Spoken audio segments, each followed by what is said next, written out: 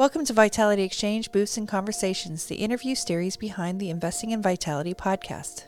On today's bonus episode, I'm sharing a clip from my conversation with Jen Liss, a breathwork coach and the podcast host of Untethered with Jen Liss. Jen and I talk about all the crap that we carry around with us and how coaches can help you drop the backpack. The full conversation with Jen Liss can be found in the Vitality Exchange group within the WellStylist Lab community platform. I'm really fueled by the mission that you have and the idea of becoming a conscious leader, because I think there's so much goodness that we could be creating in the world if we all shifted our perspective just a little bit at a time. Absolutely. Like you mentioned, we were in corporate together, and it was a challenging time for me, especially when it comes down to being your authentic self in a corporate environment that has a lot of pressures to fit in with the culture of the company that you're with. It's interesting what you mentioned about fitting in. So I was a hairstylist for a decade, an entrepreneur, a hairstylist, had my own business, and we worked in a very beige corporate environment, let's be real. And I had bright blue hair. Yes, I'm in the creative group, I'm in the communications group, but it feels different, right? So I think I came in with empathy for human beings because I was a hairstylist for so long. And also I myself had this experience of feeling really different than everybody else who was in the environment. And as I was working in this career, in this communications career, I found myself gravitating toward really helping employees to feel seen and heard for their talents and skills. I coach people, and it's what I was doing on the side so much at my job, because I found, wow, I feel so fulfilled when I can help somebody take that next step, when I can help them see their gifts, when I can help them grow. And through coaching, I can see that progress. I can see the real, actual progress. Somebody go and ask for that raise, somebody see their gifts and see how they can move it forward. And I was able to do some of that within the corporate environment, but it just feels so much more accessible and doable as a coach. So that's what I do now. I'm a coach, and I also do breath work because I've noticed that a lot of people have embodiment challenges. And so breath work helps with that. I want to know more about embodiment challenges. That's very interesting to me. I'm sure I have multiple embodiment challenges. So what is an embodiment challenge, Jen? What is it? Most of us, especially, I particularly relate to hyperachievers, people who are really goal-driven, super ambitious. We are often motivated from outside forces. We are looking to others for praise. Like, that's just at the ground level. Outside things motivate us. We are not as internally motivated. And so we get to a point at like 35 to 45, 50, where all of a sudden we realize I've been doing all this stuff for someone else, not for me. Like, what do I want? What do I actually even give a crap about? I've been achieving all these years. I've been climbing the corporate ladder. I've been like working so hard, and I don't even really understand how it's fulfilling me. So that's the base problem. And it's really rooted in I don't have actual connection in my physical body to my own emotions, feelings, thoughts, behaviors. I don't even know why I'm doing things. So embodiment work helps people to bring their awareness back into feeling our feelings, feeling our emotions. And then breath work also is meditative. So it creates space between those feelings and the mind so that you can drop in and be an observer of the feelings that you are having so that you can make more logical decisions about what you want to do. That's a lot to unpack. Does this make sense to you? Yeah, it's a lot. You mean I'm not allowed to put emotions in my backpack and not remember them and forget them? Just they're back there, but that's okay. I'm not allowed to do that? You can, but it hurts eventually. It's like every time you stick that back in your backpack, it's getting heavier and heavier and heavier.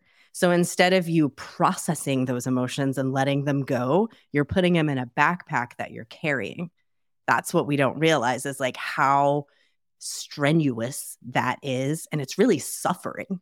Not allowing ourselves to feel our feelings creates long-term suffering instead of the short-term pain of the experience, we have the backpack full of crap that we don't even realize we're carrying around anymore. And so we're like trying to sprint on our achievement path, carrying that dang backpack, right? Like it's hard and we get exhausted. We're tired.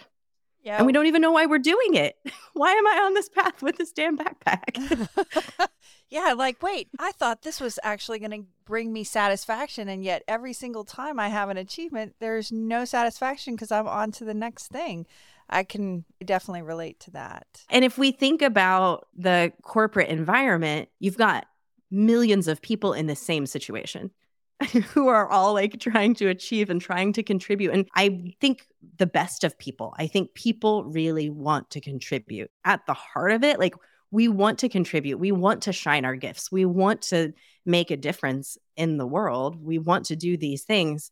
But we have this backpack situation. We've got what we talked about earlier with the corporate structure not really made in such a way that it helps us to grow in that way. And it's just coming to a head for so many people. Well, yeah, it just makes you start to question everything. I've gone through a journey of trying to figure out what I want to be when I grow up.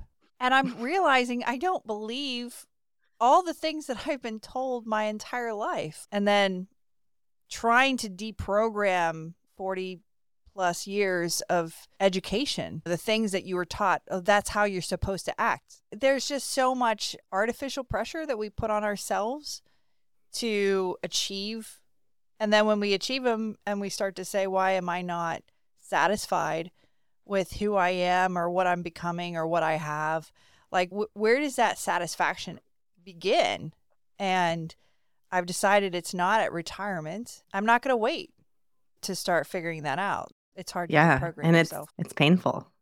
It's painful when you realize that what you've been going through, and then it can add that extra layer of pain when we realize that we've been doing it to ourselves, and then we can shame ourselves or feel guilty for the pain that we caused ourselves. And so it's a real rabbit hole that we can end up going down, and it's an unraveling, which is why my podcast and my business is called Untethered, because I believe that we have just every relationship we have, every choice we make, every decision, it's a web.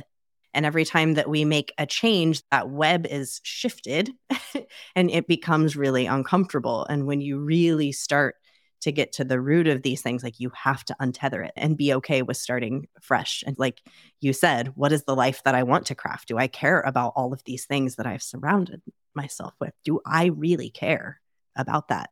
What do I care about? Yeah. And I think you still want to fit into your crowd, right? And so when you start to change and you don't believe certain things, like you're untethering from your group. So I think that there's that feeling of isolation and loss and separation. I think change is hard. At the end of the day, you can't change anybody but yourself. You're going to shift and other people aren't going to shift. And that's also part of the work that you have to work through. It's not just knowledge. I wish it was just knowledge. Knowledge is like 10% of the work. And so, yeah, I agree. I have an embodiment challenge that I'm working through. We all do. We all do. What do you tell your coaching clients, or even how do you get them inspired to have the courage to take a leap of faith, to step outside of their comfort zone? That has to be 90% of your coaching. Yeah, it is. Because really what a coach does is hold more belief for your possibilities and your joy and your purpose than what you currently have. Like that's why we lean to coaches, is for somebody to hold that belief for you.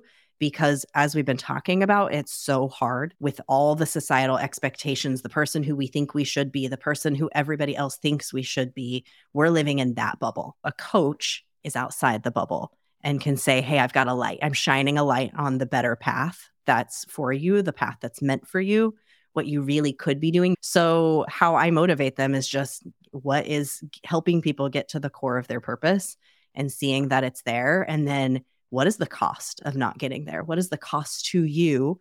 What is the cost to your family? What is the cost to your children, to the future? If you don't do that thing that you are really meant to do, if you don't live your path of greatest joy, and you don't offer the magic that is literally inside of you that you are meant to be putting out into the world, like, what is the harm that you're causing yourself and others by not doing that? So it's that, like, here it is, and showing the suffering that we're living in and how just facing these little pieces of pain one thing at a time will help get you to that better place. Thank you for listening. Check out the Vitality Exchange for more resources, interaction, and online masterclasses. I am thrilled to announce that Jen Liss will be one of the certified wellness coaches supporting the Vitality Exchange Collective's new Conscious Leader Wellness Program in 2024. This 7-month program helps leaders explore a new definition of success, one that incorporates wellness and daily decisions of embracing joy in our everyday lives, at home and at work. You can visit Jen's website at jenliss.com or follow her on Instagram at untetheredjen. Next week, be on the lookout for Investing in Vitality Episode 7 on self-care and the beauty industry.